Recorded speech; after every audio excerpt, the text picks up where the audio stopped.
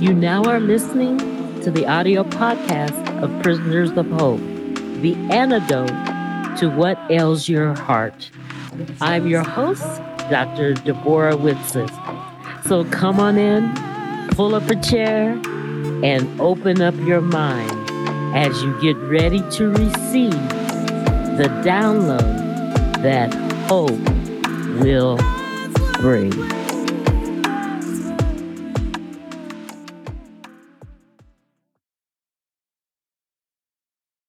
Well, good day. Yes, it is a good day. This is Dr. D, and today I want to talk about when darkness comes. And this is part one of a two-part series. In this series, in this session, we're going to talk about what you can do, what can you do when darkness comes. And part two, we're going to talk about what God can do when darkness beseech you. Two parts, what you can do and what God can do. Part two. You know, there's an old saying that says that we're either coming out of a storm, you're like, wow, that was amazing, God brought me through. Or you're headed into a storm. Things don't look good. It's a storm coming. The sky looks dark. Or you could be in the midst, in the middle of a storm, where things are raging all around you. You know, some storms, they are forecast. You could see them coming from a distance.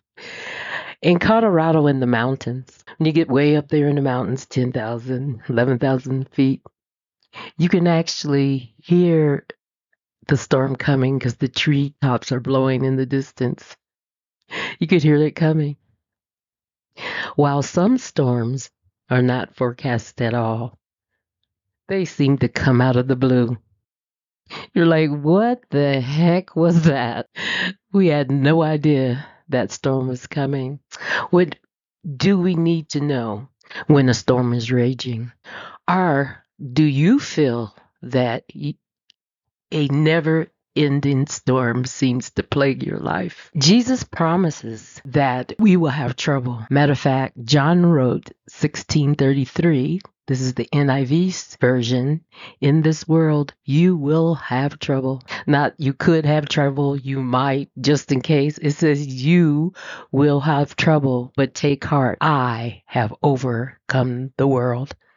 Let me give you a little context for this passage. This is right before Jesus was going to pay the ultimate price on the cross. And he was talking to his disciples and he was telling them that you're going to suffer, you're going to mourn me, but they weren't hearing him. You know, has anybody been talking to you? You're not hearing it.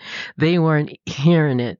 And basically he kind of concludes his talk by saying that, hey, you're going to have trouble. But, you know, I will return and I will overcome the world. In this world, we will have trouble. Do you think Jesus was trying to be negative? He was trying to speak negative over the disciples' lives, their minds? No, on the contrary. The first part of the verse that I left out of John 16:33 is that I have told you these things so that in me you will have peace. So Jesus is actually talking to the disciples because he's telling them that they would suffer. And even though the disciples would experience mourning and pain after Jesus' death, the Holy Spirit would come to comfort them. Ultimately, the disciples would have peace in Christ, a peace that's eternal. Isn't that amazing? Guess what? Me and you, we're Christ's disciples. According to Webster, the definition of a disciple is a pupil, a follower of any teacher or school. A true disciple is just not a learner, but, like I said, a follower, one who learns and applies what he or she has learned. So why, as followers, oh why should we have trouble? You know, it's very interesting. We always ask why, and we're assuming that we'll understand the explanation when we're given the reason why. And does the reason why really help you deal with what's happening? We're assuming, like I said, that we would understand what's happening. Because the Bible says his ways are not like my ways. His thoughts are not my thoughts. They're higher than my ways and my thoughts.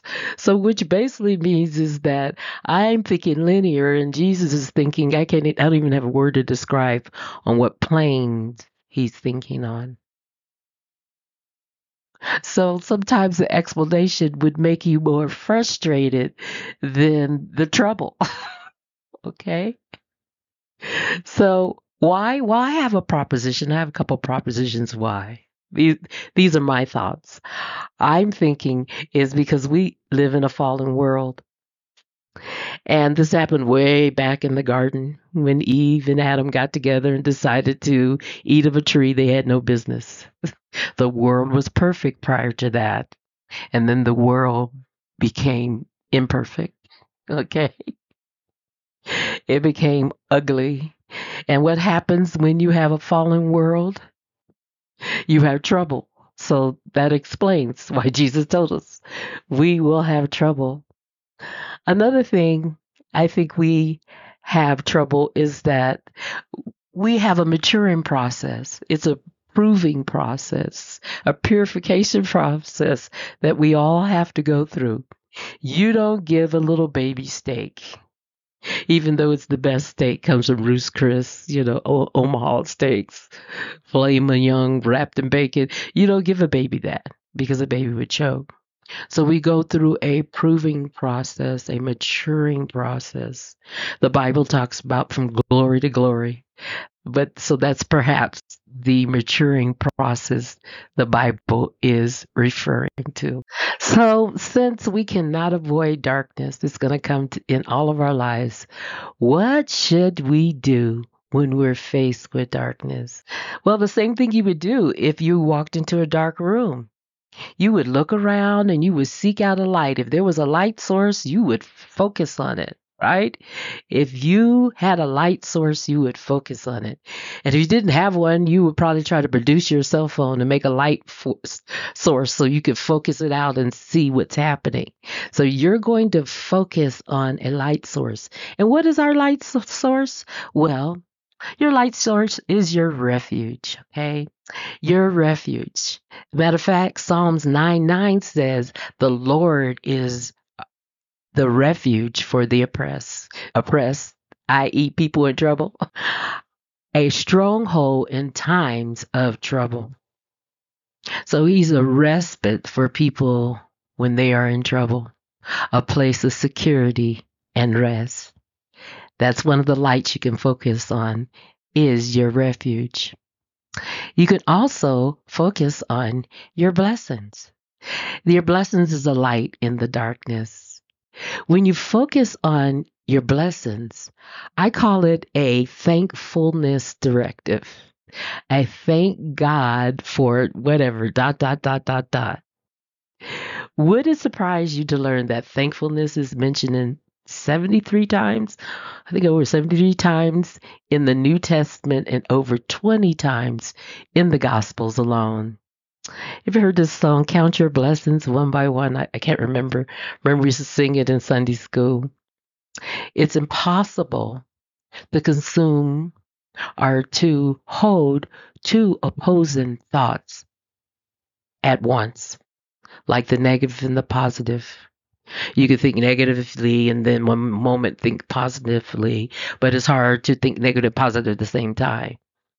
When you begin to count your blessings, your perceptions of your current situation changes. This practice brings light, which dissipates the darkness.